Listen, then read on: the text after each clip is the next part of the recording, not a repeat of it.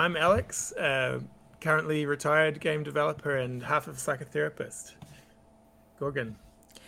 Hello, my name is Gorgon. I'm a professional counselor in New Zealand. And if you're on Instagram, you will know me as Gamer Counselor. And off to you, Simon. And I'm also a professional counsellor in New Zealand. I'm not too much on social media, maybe one day. But my sort of interests are into some geeky fictional stuff. Yeah. Excellent. So today our topic of discussion is going to be flow in games, and then of course, as this is our we'll have a therapy take on that and how that applies to real life as well.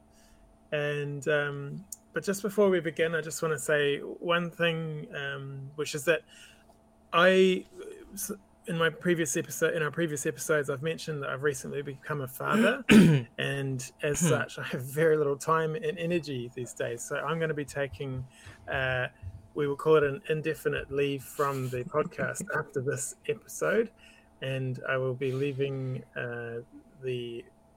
in spirit here with the other two to take over. And I hope it's fun for you guys. We're gonna miss you a lot. yeah, thanks, Dad. And I'll miss doing this as well. Mm-hmm.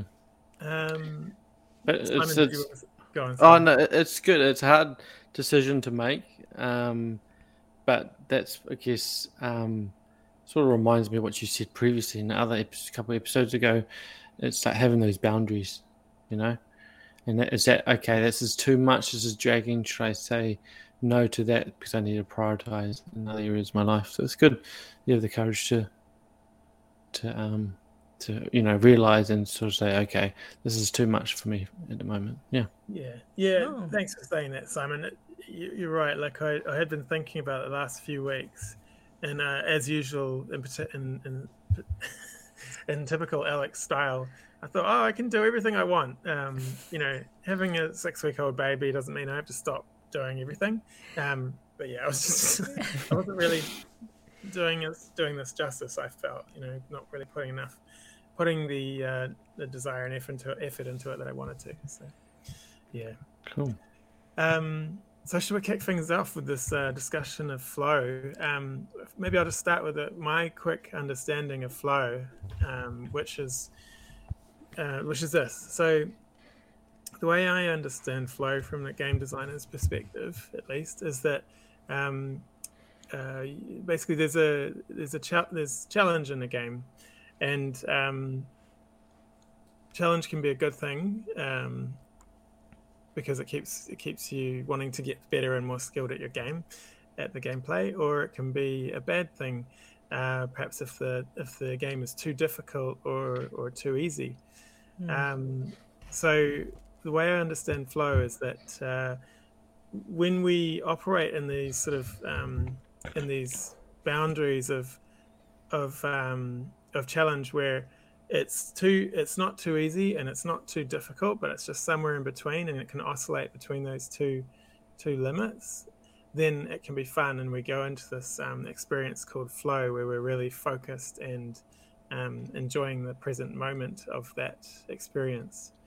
What do you guys think? Is there anything to add to that? I think Gorgon's got something. I think I haven't experienced flow too much myself personally, or maybe I have, but at a smaller state. But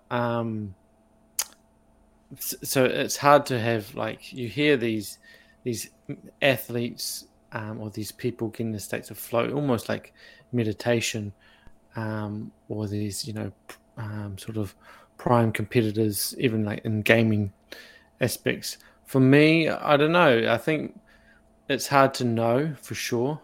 And there'll be a spectrum of the state of flow. So I'll talk later about that. But for the sense of flow, for the flow state, how I understand it is sort of like you're concentrated on a task, but you're not aware you're concentrated on the task in that sense. So that sort of the free the prefrontal cortex is engaged, but it's not really working as it normally would work. It's more the subcortex, like the sort of subconsciousness is controlling the body or the state. I would see it as that, and time just passes by because you're in that flow. Where, like Bruce Lee would say, you flow like water, and you don't even notice time goes past. So, and there'll be different levels to it. Like athletes would be conditioned at a higher state, I can imagine, because they're constantly training and in the high conditioning in both mind and body. But yeah, that's how I'd say, is that you're unaware of sort of the task, but you're aware. You're not quite hyper focused, but you're focused, but you're in the like state of peace at the same time. Yeah. And it also sounds like when you're focusing on the tasks, no matter what it is, there's also an element of not much distractions around you to pull you back to the reality. Yeah. I think my understanding of flow is it's very similar to what Alex and Simon you've mentioned. And personally, I think I've really experienced the state of flow when I was on the drum set, when I was playing at the service, worshiping and really getting into the song. And especially if I know that a big field is coming up and I need to be, I cannot muck this up, and there's an amount of difficulties trying to stay on the beat. And that is when I think I remember very clearly that, wow, this is exhausting. But at the same time is, just the whole off-body experience that I've had that one time. That's an interesting one. You mentioned playing the drums there, because I like playing the drums a lot. I wouldn't say I'm extremely experienced at them, but I have noticed that I play the drums best when I do kind of disengage the thinking part of my brain and just let my body and rhythm take over. As soon as I start to think about it too much, I just lose rhythm. It's really interesting. Yeah, and it almost like the thinking become the distraction. Yeah. Before we move on further into the discussion, can I read you opening a book? Yeah. Can I read you something from the original author of the State of Flow? Okay, but I'll force my way in as well. Anyway, that's a rhetorical question. So the author name Mihai Csikszentmihalyi. Good.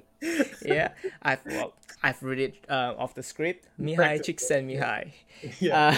He actually broke his concept of flow into 6 factors of experience. So I'm gonna read these 6 factors and see if you can identify how these 6 factors influence your flow. According to him, one's need to kind of achieve these 6 factors so that to explain that they're in the flow. The first one is focused concentration on the present moment or task. That's basically what both of you have mentioned. Merging of action and awareness. A loss of reflective self-consciousness. Okay, that's important, isn't it? Yeah, I definitely am not in flow when I'm public speaking.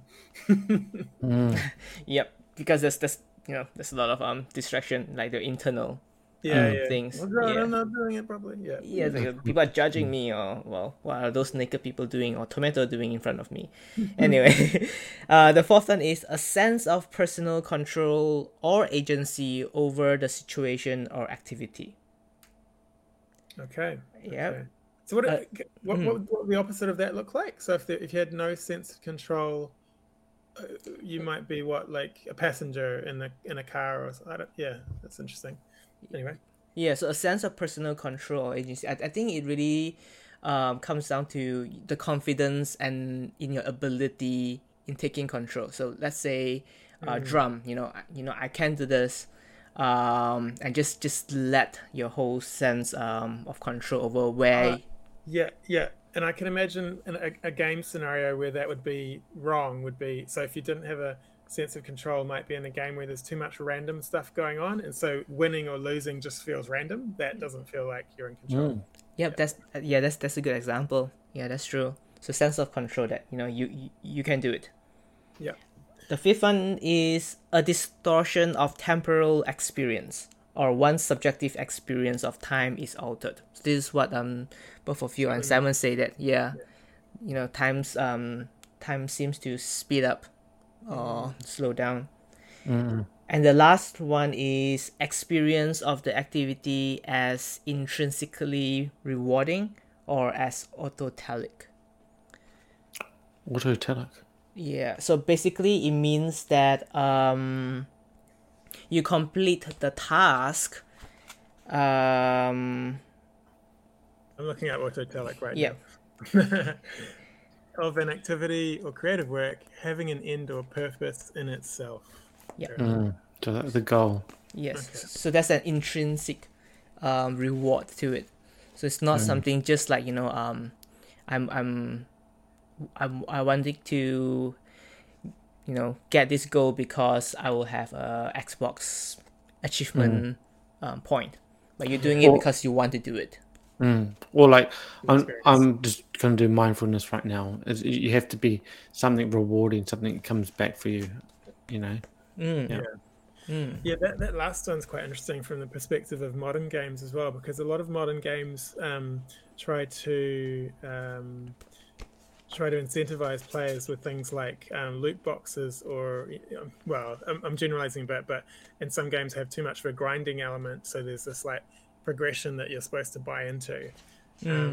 But for me, I mean, personally, I like games that have more intrinsic value than achievement value, if you see what I mean. Yeah. Similar as well, because I think I guess the 6 factors of flow, I think originally this person, Mihai Csikszentmihalyi, doesn't at the time that they don't have game per se, but I think a lot of other field actually use the state of flow to really explain how the engagement is in those activities. And even getting into a state of flow, because it's not spontaneous. I think a lot of times you sort of have to be prepared in a good mental state. I can imagine if you're really tired or hungover, it'd be a lot harder than if you're quite fresh, So I can imagine a lot of it is getting yourself up to that state where you can get into a state of flow. And I think the other thing is, because we talk about how if you're thinking, actively, cognitively thinking, it's hard to get into the flow. I think that is also the truth. I mean, you can't get into the flow if you keep on thinking about, I want to get into the flow. Yeah. Because then you're conscious about, what would be the distraction and whatnot. Yeah, right. I don't know to lead into now, but if we look into the fictional side of things, it sort of reminds me of Goku Ultra Instinct. Tell us more about it. Yeah, well, I've seen it. I've only seen up to when they've done the World Games, but like they were trained by now I need to remember his name. It's not the main guy. But he was saying to him and Vegeta that I need to know his name. It's going to annoy me. Is that you guys think of punching before you punch, or you guys think of attacking before you attack, and you just got to attack. You just got to let your instincts take over, in a sense. Right. So he can't choose to go into Ultra Instinct. He sort of has to be there presently. He sort of has to need it. And early on in the beginning of sort of Dragon Ball Z is that he has to get angry, quite mad to go Super Saiyan. And then you see later on, even like Super Saiyan 4 or even 3, you see them become more primal, like the sort of the monkey, the sort of the ape. It's ape, not monkey, because monkeys don't have tails. don't no, apes don't have tails, monkeys have tails. So it becomes a monkey, and later on he becomes like the blue here, and it's a bit more godly because he's training with the god. But the instinct side of things is he's beyond of thinking that. He just becomes, and then he just fights, almost not even paying attention how he's fighting. He's just bees. He's in this state. So it sort of that sort of rings about sort of Goku going Ultra Instinct. It's a bit of it. Yeah. That's interesting. Wow. Yeah. And I can see how the state of flow can be applicable in the Goku example as well. It's like really in the presence. Things are challenging. I'm sure if he needs to go into that state, it means that the enemy is super strong. Yeah, that's basically his ultimate state, but he can't just choose whenever he wants to go into it. It's just like sort of a dire need, but not like when he's basically pounded to the ground and he can't move, but he still has to have some energy to him. So it's sort of like a state where he can, and over time he might be able to choose to get into it. Initially, it sort of just becomes, It's like when you're at a LAN party, it's like 3 a.m. and you think it's over, but then you have a can of Red Bull. Blow your knee. A can of flow state right there, like You can last until sunrise. And it's good that you did a brand Red Bull, so that's going to be our next sponsor. That'd be good. Gives you wings. I mean, I have a question for you guys. Can you guys think of a game that really elicited a state of flow in you? See, I don't want to go again twice, but for me, I thought that was a show, not a game. I didn't realize it was a game. No, another thing, I'd say one time I would say wasn't long, would be more Dark Souls. Yeah. Or maybe even Bloodborne. I can't remember which one. But it wasn't, normally I would imagine fighting a boss, but I was more like going through a stage and not dying and then getting really into it, and even the environment. And it's normally quite action-packed, that it won't be too long until you fight an enemy. I remember going in that and just not being aware of my health bar and all that, so forgetting to heal, forgetting all this, and just learning the move set, and then you're fighting NPCs as well, so they react almost like a human, because they're quite smart, and just sort of learning their move set and like dancing in a sense. I think it was Bloodborne because it's more attack orientated, and then just moving on to the next enemy, not focusing on my stamina or my health bar or anything like that. But it didn't last for too long though. But that's something that comes to mind. Yeah. Gorgon? Yeah, it looks like Alex is thinking about something too. You want to go first?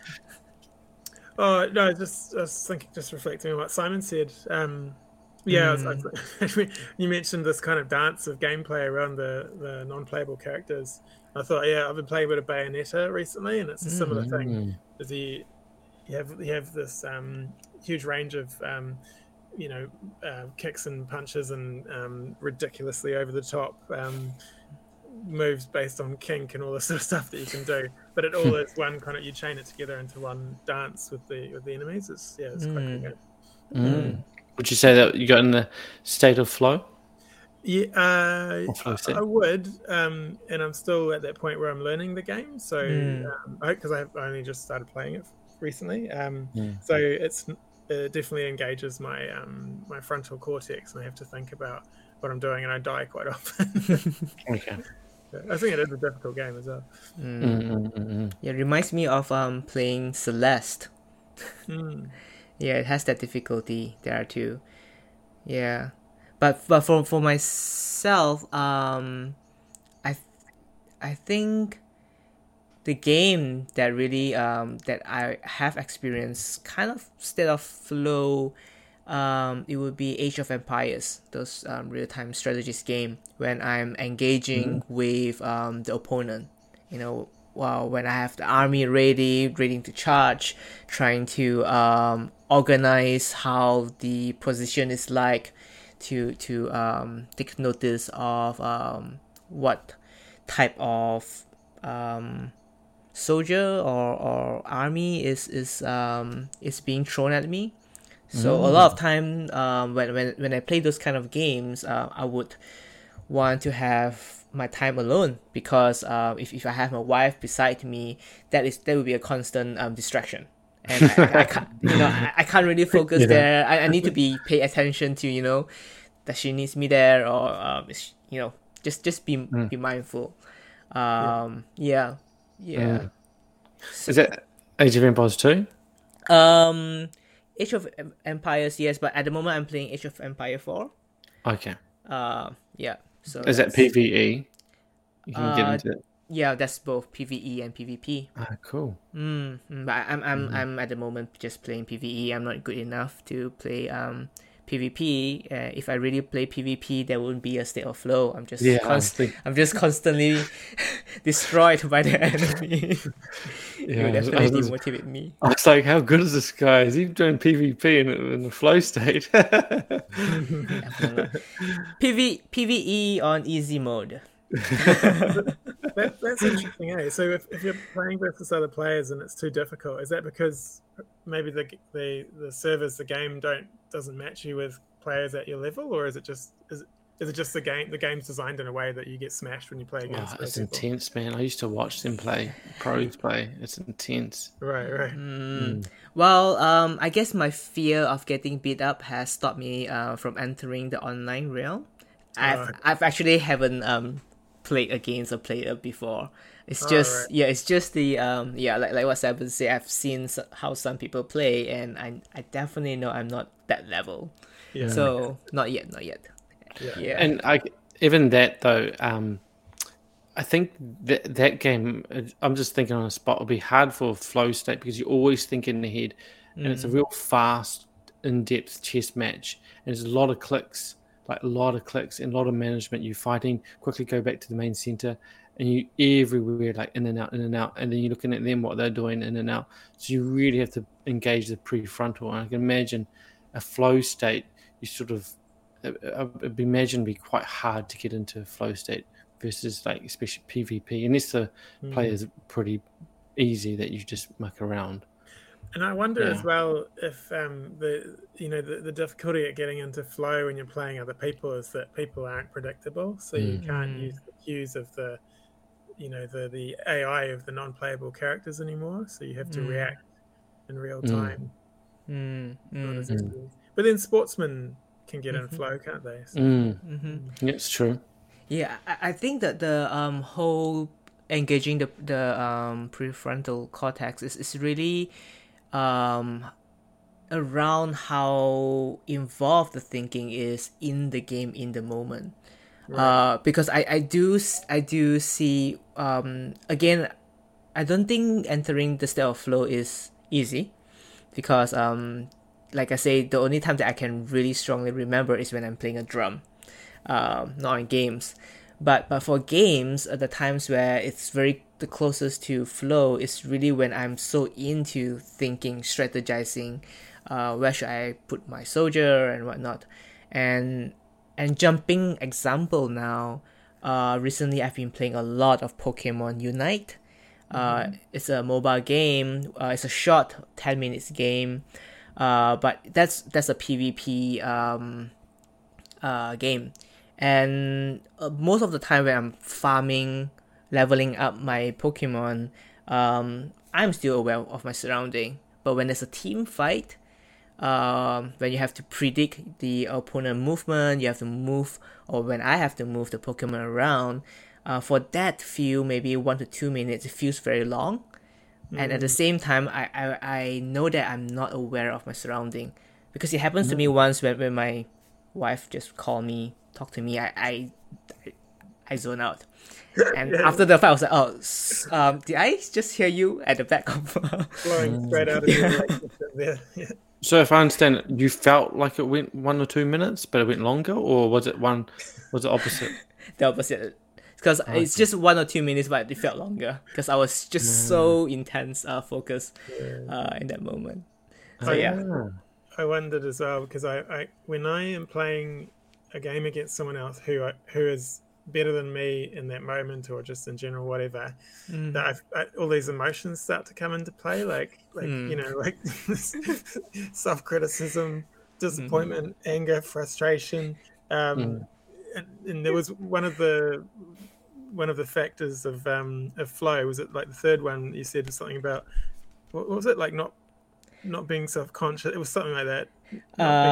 A loss of reflective self-consciousness. Yeah. So certainly, like when I start to lose in games, like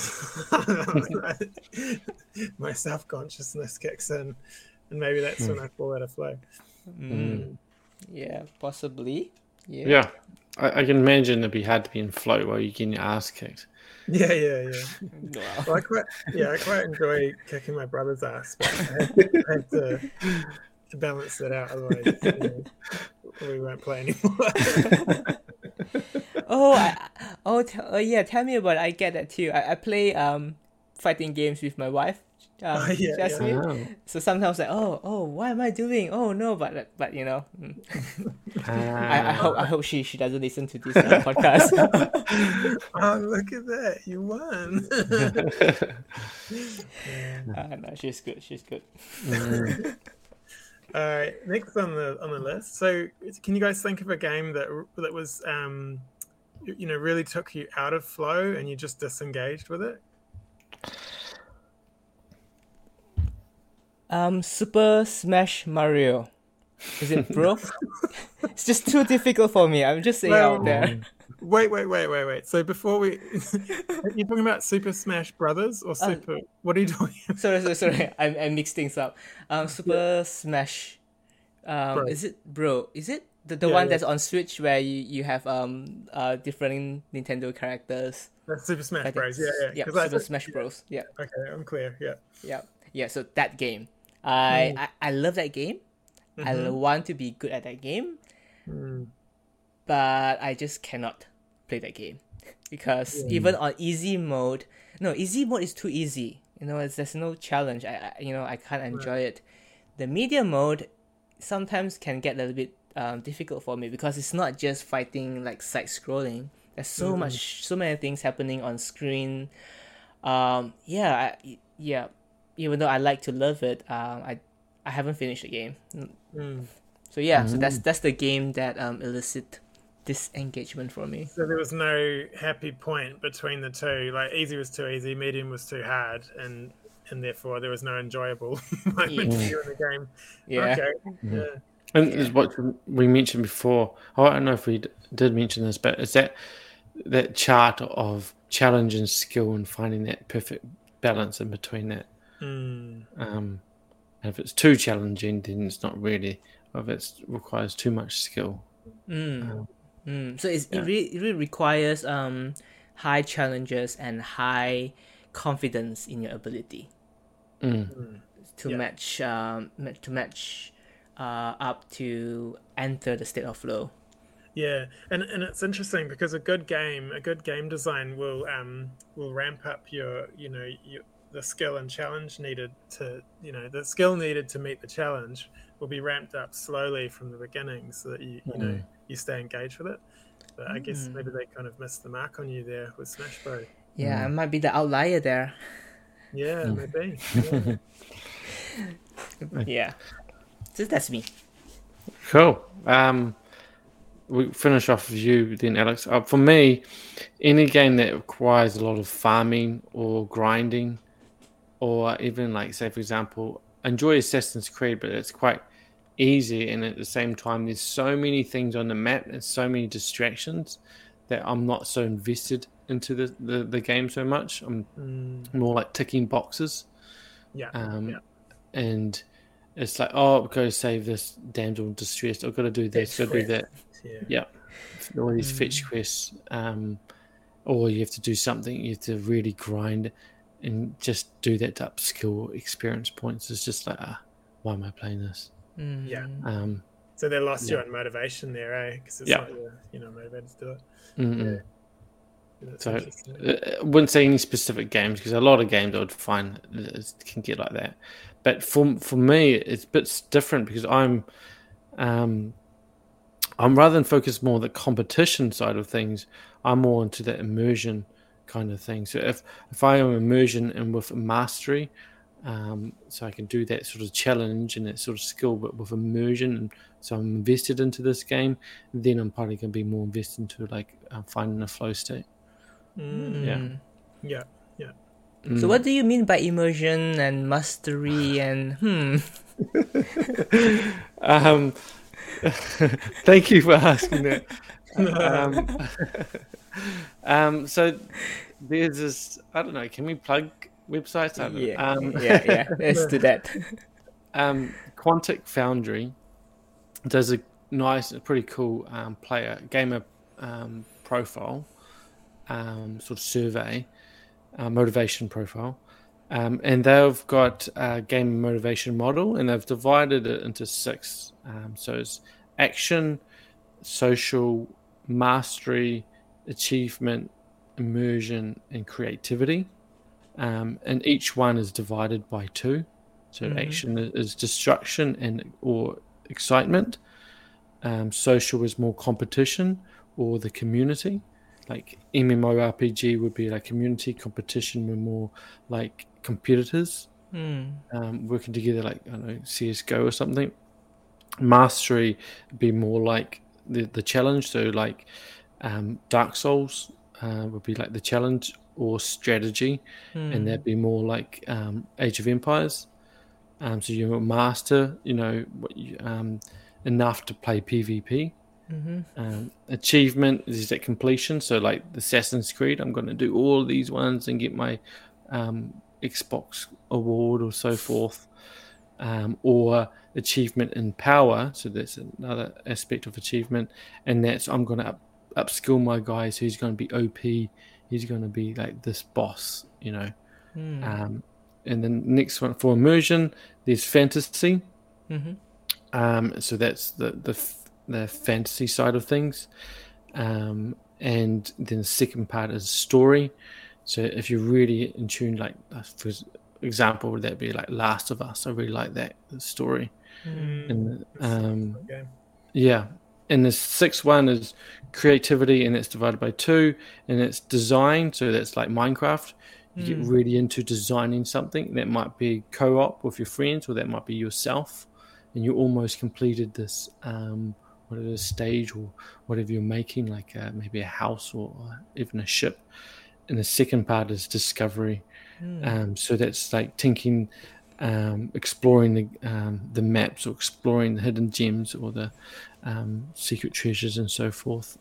Yeah.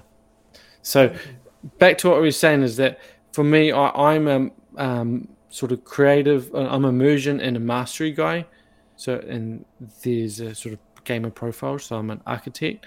So for me to get into a state of flow, I'm not as strong. I used to be more first-person shooter online, but not so much now. I would have to be invested into the game firsthand in order to really find that, because it would take time and a lot of investment into the game. I can imagine. Yeah. So I find a lot of games I'm sort of in and ahhing for a long time. So to get in that state of flow, I really have to really get that, investment. But that's me.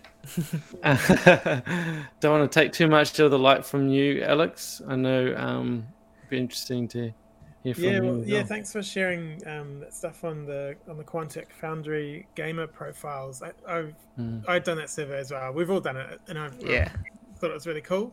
It's interesting because I really love immersive games also. So, for example, I love Metroid Prime, which is it's one of my favorite games, and that's all about the aesthetic, the environment, exploration, and immersion. However, when I completed the survey, I must love action and social way more, because I came out as the acrobat/gladiator profile type, which means that I'm the 98th percentile for action. Wow. And 93rd percentile for social. which I guess reflects the fact that I love to play fast-paced, action-oriented games like sports games, maybe like Mario Strikers, Rocket League, Super Smash Bros. Even with people in the room sitting next to me. Like, yeah, it's one of my favorite ways to play games is on a couch with 2 or 3 other people. Just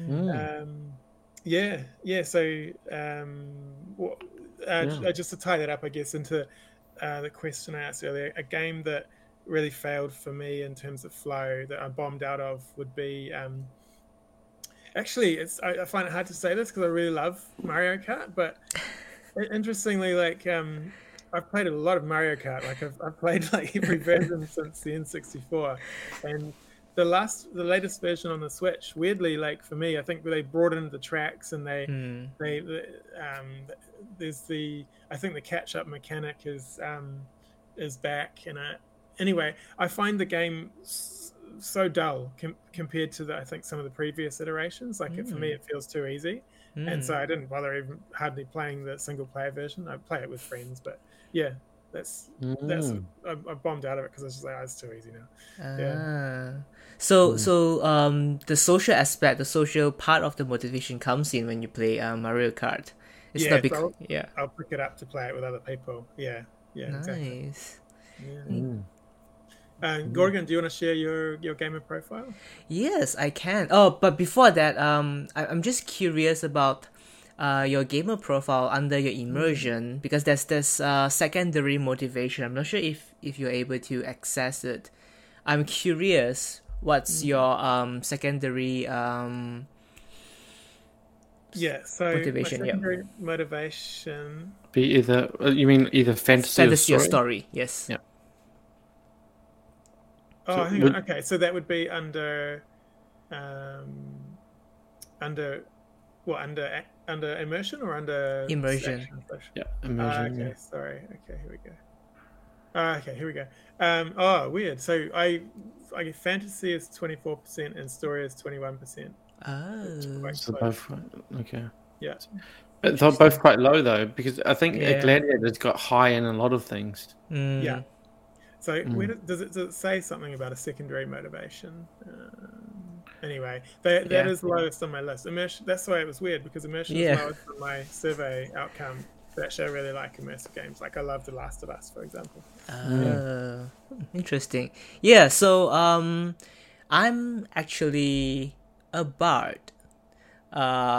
So essentially, the highest, I guess the first motivation category is immersion, 69%.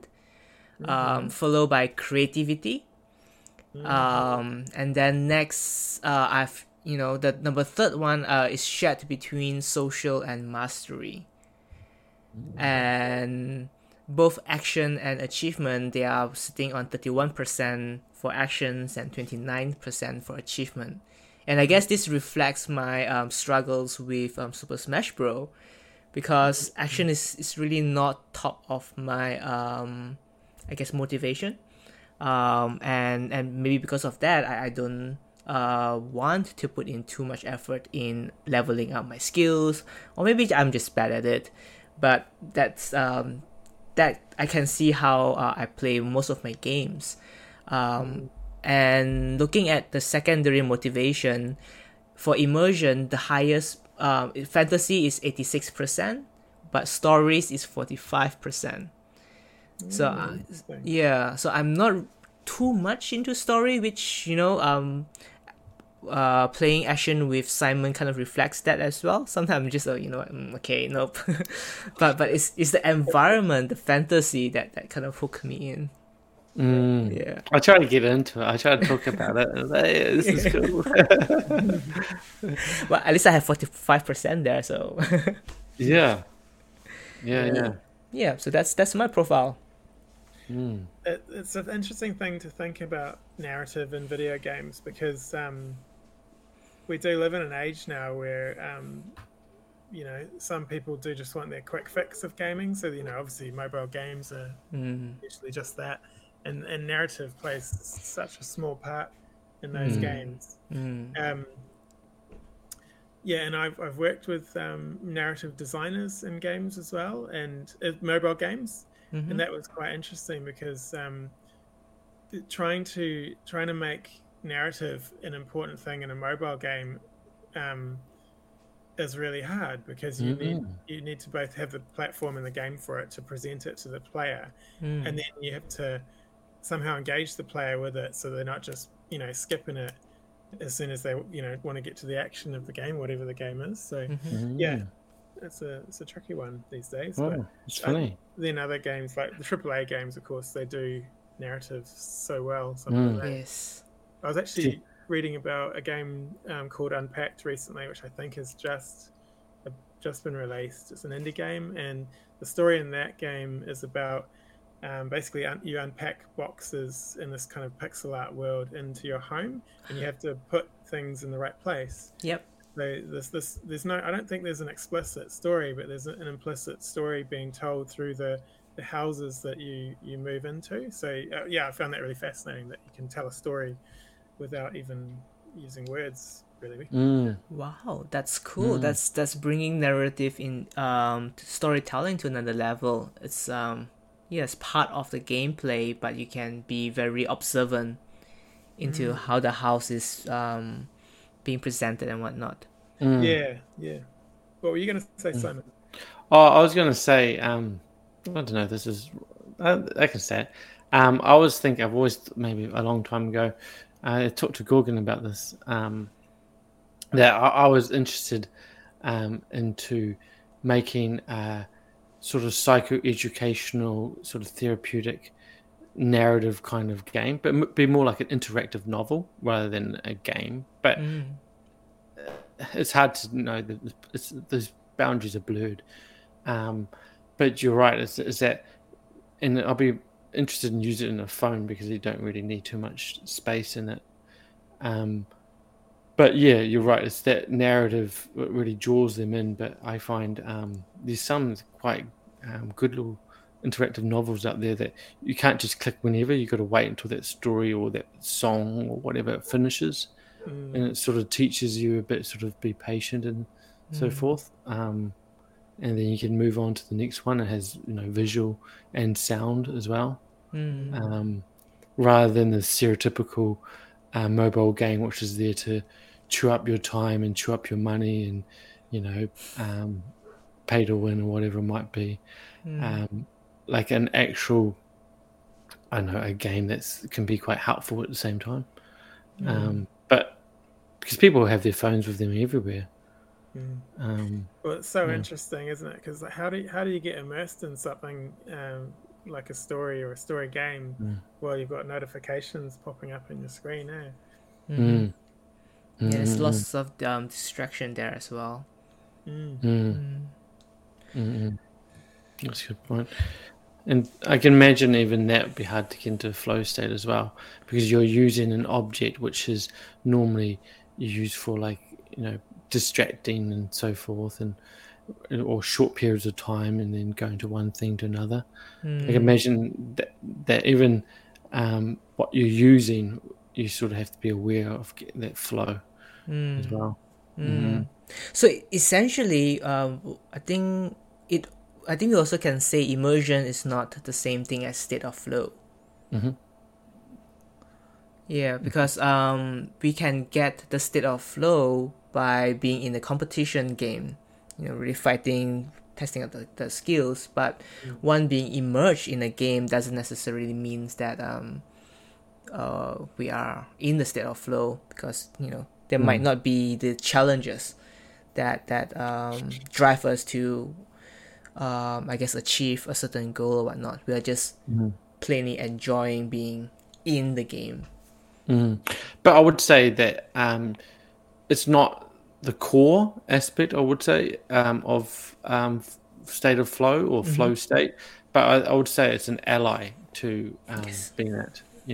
It's needed to be helpful, to be immersed in what you're doing, or else you have no interest in it. Yeah. True. Yeah. So, what about outside the world of games and entertainment, guys? Where else do you experience flow in your lives? Go on. Yeah. I mentioned about drums, so that's one. But I sometimes very rarely, or not rarely, but not very common, but not rare.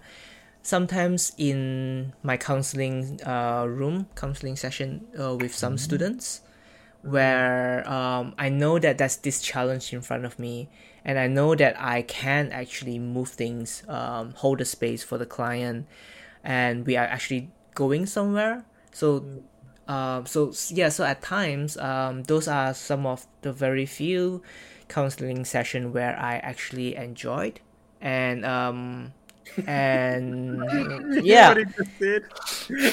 I enjoyed that, not at their misery. No, I think he was just laughing.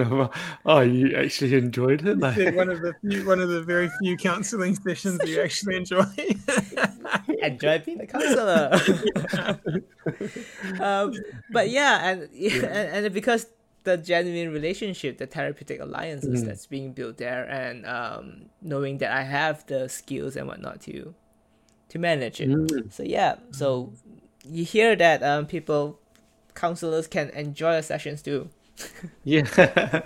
No, that and that's pretty impressive. Like, to get to the point of flow in counseling, because you're holding a lot of things. Like you're double listening, you're hearing what they're saying. You're also aware of the time. Like in counseling, you can't. It's hard not to be aware of the time, especially in a school, because the bell is going to go boom, and you can't just say, "Oh, the bell's gone. See it, bye." Next person. You got to prepare them before the bell as well, so they can get out to the next period, or prepared, and you have to sort of prepare and so forth as well. So even to get in that, I would say there's context to it as well. So it's good to hear that, not just enjoy, but to a state of flow. That means it must be quite stimulating. So you must be using a bit of your skill, and must be quite challenging, like you mentioned, that task ahead of you. Yeah. Yeah, and I think that's why a good therapy session needs 1 hour, because obviously I'm not in the state of flow that whole hour. It's normally the middle chunk of it, or near the end of it. And you are right that I also need to keep time, and whatnot will kick in. But yeah, so part of the sessions. So that's me. Okay. I was just wondering, how does that relate to, because when you're in flow with a client, like you mentioned, that's sort of that's relational as well, isn't it? So your client would be involved in that flow somehow. Yeah, have you thought about that, and possibly how that relates to the multiplayer games as well? What's happening with the client? That's interesting. So do you mean that, am I understand correctly, that there might be transference, or even maybe not projection, but transference going on in the whole, or shared experience going on there as well? Yeah, I guess, I was thinking along those lines. I guess the way I think about therapy and counseling is that it's you're in a boat on a journey together, on a relationship journey together, and when that journey can be in rocky waters, or it can be in calm water, but it can feel good either way, because you're heading in the right direction together. That's a good way to put it. Yeah. Not sure though. I mean, I have I didn't really ask my client about it, because it's really just my experience. Maybe the client is struggling, with the questions that I ask, or reflecting on his or her own journey in life. So maybe we might have slightly different perspective of the time and whatnot. But that's definitely something that I can keep in mind in my future session. Good question. That's a good point. I mean, certainly from like a perspective of onboarding a new client, we do think about flow, don't we? If they just don't come back. I think we lost you for a few seconds there, Alex. Oh, that's a shame. I said something really profound. Now you have to repeat that. Just saying that when we onboard clients, we have to think about their level, where they're at, and not throw them in the deep end too quickly, and not make it move too slowly for them. It has to be engaging for them. Yeah, that's true as well. That we are playing kind of that role for our client too. Call it tracking, right? Tracking your client. Yeah. Yes. And you might be using language they might not know, so you're checking in, and then you might be educating. This is what I mean by that. So a lot of times they use it's quite challenging and a lot of skill for them as well, especially with adolescents. So I don't know. I haven't really thought of this. I don't really. My mind's never thought this way. No one's asked me these questions.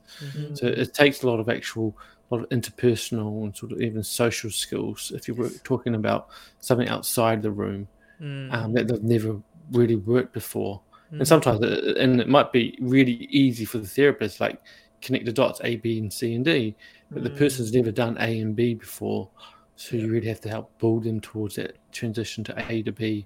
And once they sort of get that, then you do, okay, now next step we can try to do A, B, C. And then, so a lot of times I can imagine they would, in this sense, be in like a flow state. Especially if it's, because I work in like Sandtray, I can especially, if they're doing something challenging while they're focusing on the figurine or archetype or symbol, whatever you want to call them. And so that's where the concentration is. So they're still hearing and still replying, but they're sort of just using the figurines and moving them around in the sand, but not so consciously, because it depends how you use it, but that's sort of the main point of sort of the Sandtray is using that subconscious. So not so aware, and then it comes out, it unpacks itself. So once again, they're not engaging too much on that. But there are enough to maybe to reply or to, So I can imagine flow would be able to come up in the counselling or the therapeutic relationship. Yeah.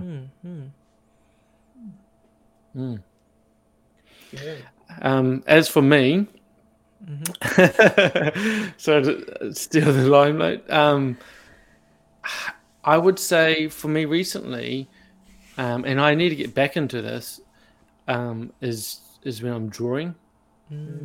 So I've got this one track. It just goes a minute and a half, and the start is very similar to the end.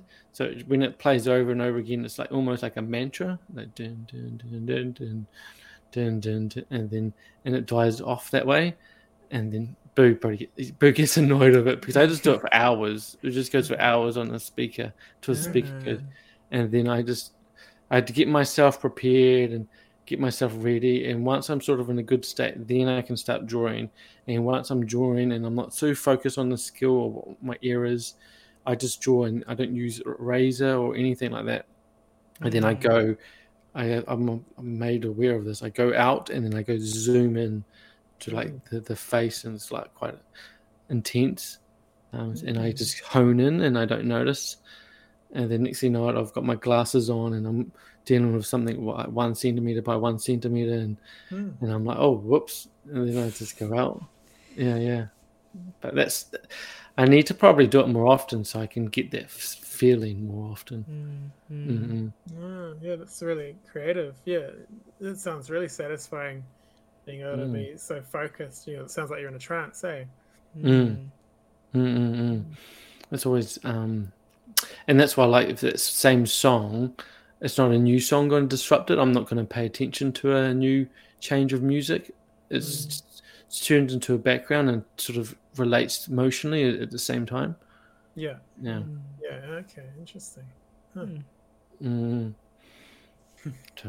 So that reminded me a bit of that movie Inception for some reason, because like there's this background music that you're zoned out from, but it's ticking past. It's literally repeating like a timestamp throughout your experience. Right. It's interesting. That reminds when you said that, I've done a little sort of story that it's the start is sort of the end, and they sort of get stuck in time, which I might I can start looking to draw it as well. But yeah, it's finding those things that sort of motivate you, and then get into a state where you can invest into it. Mm-hmm. Yeah. What about for you, Alex? So which So how have I experienced flow in my life? Yeah. yes. So I guess the really practical one for me is driving. I really love driving.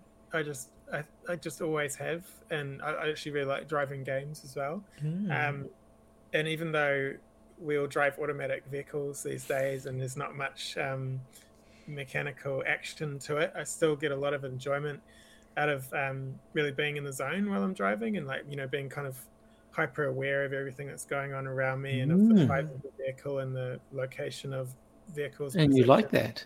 Yeah, and position of other vehicles next to me. Yeah, I enjoy that a lot. That's I your guess next job. it probably reminds me a little bit of game development, because in game development you do manipulate the position and and rotation and speed of objects, and I grew up playing like first person, like Doom and these early first person shooters, so I get this real sense of space that I really enjoy. Yeah.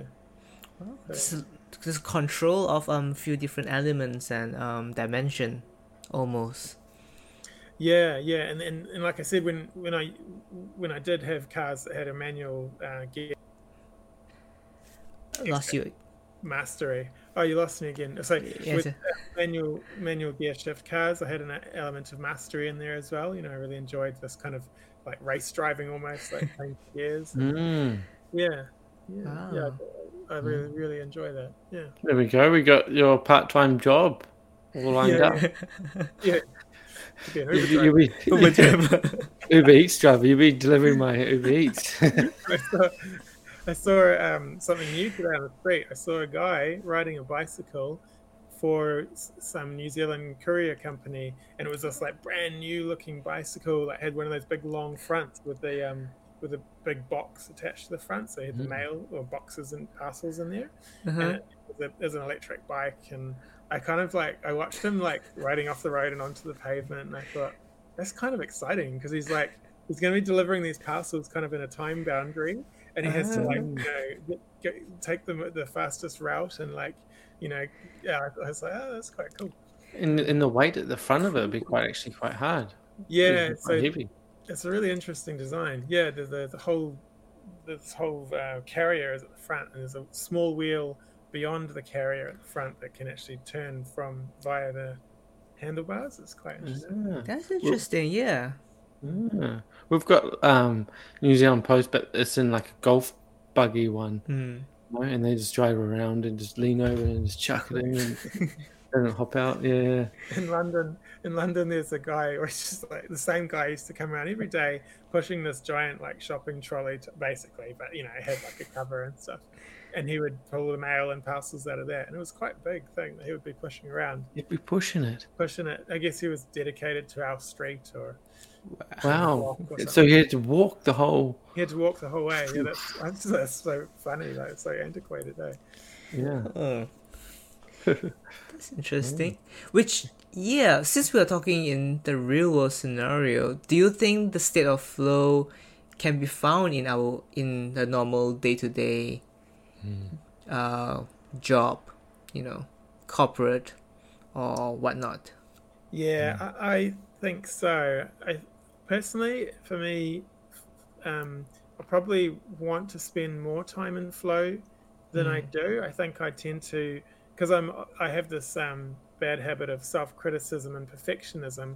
I think I tend to push myself beyond the kind of upper limit of challenge quite often through time limits, or I must be faster at this, or this must be a perfect piece of code, etc. And so I take a lot of the fun out of my work by doing that. I'm not within these kind of healthy boundaries of flow. Yeah. That's interesting.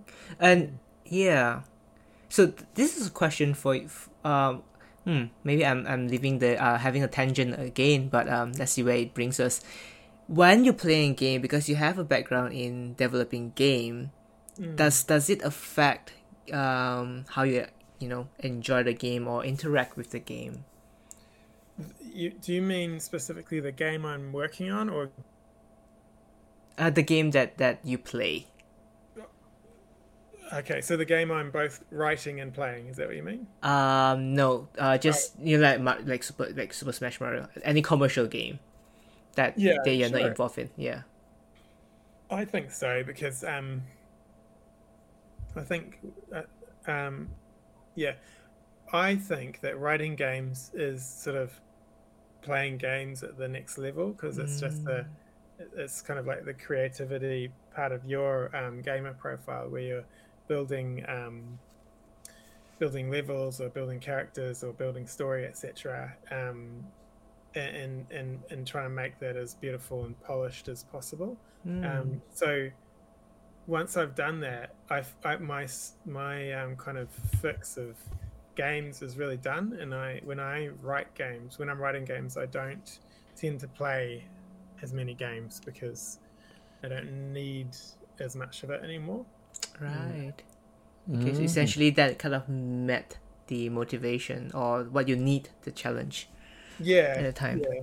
I think there's other parts to it as well. It's like staring at a screen for a long time. Yeah. Fair enough.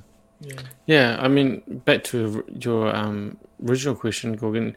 Yeah, I think it all depends on what sort of work environment and so forth. But I can imagine, I don't know, Alex, but I can imagine in your field, a lot of coders who are really passionate would get in a state of flow. Oh yeah, for sure. Yeah, and there's all these, a lot of developers have these unspoken rules about, not disrupting their flow. Like for example, you'll find some developers wear headphones so that people don't interrupt them. Other people will just have a sign on their desk that says "Stay away" in other language. And in general, it can actually, making games can be quite a quiet environment when people are not hanging out, because everyone's so hyper focused.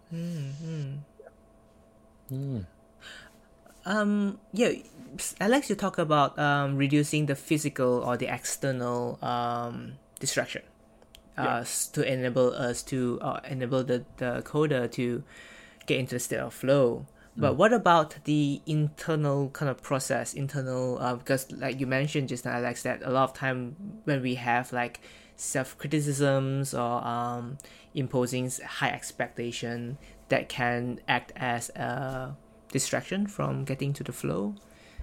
How do you suppose we can, I guess, keep that in check? Yeah. That's a journey I'm still on, to be honest, and I'm learning a lot about it through the kind of very deliberate practice of self-care. So another thing that's reasonably common in game development world is this sort of anxious overachiever type, which I could classify myself as.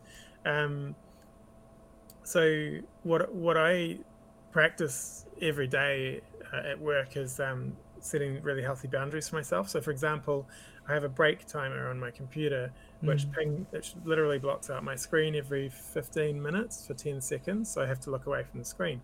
And then every 50 minutes it also blocks my screen for 10 minutes, so I get up, go and have a cup of tea and disconnect for 10 minutes. And then I also do things like I decompress. So when I come home from work, I will usually go for a walk or maybe a swim, just get outside and get some fresh air before going home, where I would then make dinner or whatever, so that I've created some space between that and work. And other things I do, there's things like I also have like a screen color changer on my desktop, so that come the evening, it reduces blue light. So there's all these things I do to kind of reduce, I guess, my tendency to overexert. It's kind of like a limiter. Yeah, it's like external, it's self-regulation, enforced self-regulation. Yeah.